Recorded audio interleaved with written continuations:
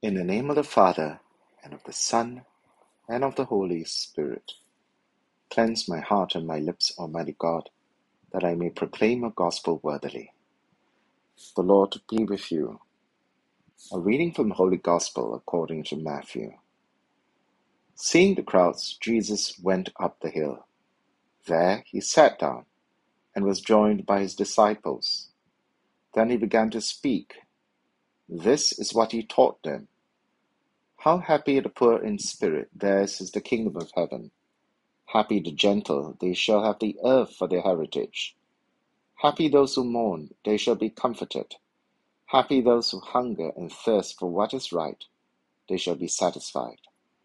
Happy the merciful, they shall have mercy shown them. Happy the pure in heart, they shall see God.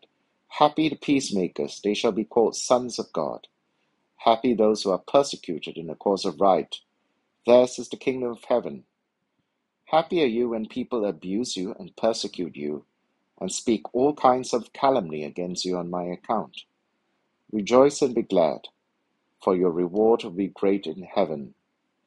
This is how they persecuted the prophets before you. The Gospel of the Lord.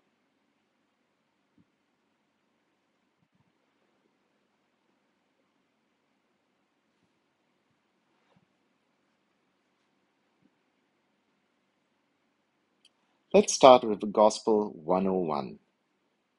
Beginners class question. How many Beatitudes are there? If you count the total number of happy in the text, you will say it's 9. But tradition has normally counted them as only 8. On the surface, verse 11 could be viewed as the 9th Beatitude, but it is really an expansion of verse 10, the 8th Beatitude. Although all 8 Beatitudes are mostly worded in a similar way, the first and the 8th stand out from the rest of the Beatitudes for 2 reasons. First, both share the same promise and assurance. Theirs is the kingdom of heaven. Secondly, the promise in these 2 Beatitudes speak of a present reality in contrast to the future tense which is used in the other 6 Beatitudes. Both the present and future tenses in this text show us that the kingdom of heaven is both present and not yet. The kingdom is present with the disciples now.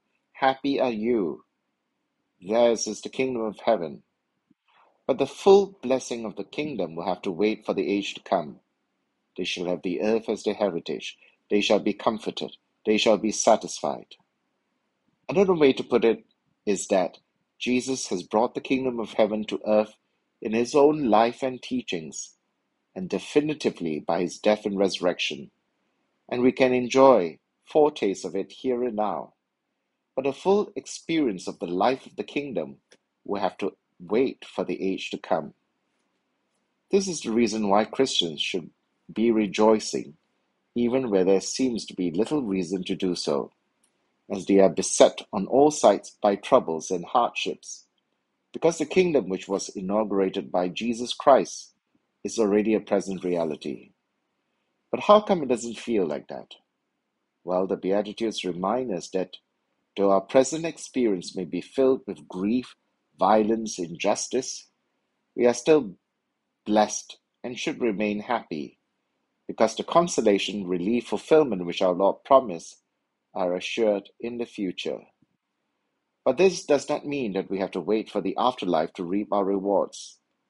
In the already but not yet reality of the kingdom of heaven, we are blessed now for things we haven't yet experienced in full. This is the reason why Jesus begins each beatitude by announcing the happiness or blessedness experienced in the present. The blessedness of the future seeps into the present because of the redemption decisively accomplished to the death and resurrection of our Lord Jesus Christ. So in highlighting the strange and unexpected values of his kingdom, Jesus challenges us repeatedly to realize his way is full of surprises.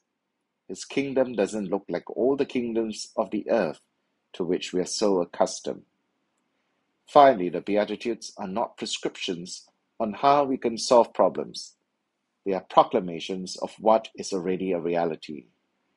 Jesus is announcing where his kingdom is found and who will inherit its fullness, so that we can recognize it when we see it and join in. In the Beatitudes, Jesus shows us the beauty of a renewed world we fail to recognize or imagine, so that we may continue to explore their depth, have our expectations overturned, and live in the light of his eternal kingdom. In the name of the Father, and of the Son, and of the Holy Spirit. Amen.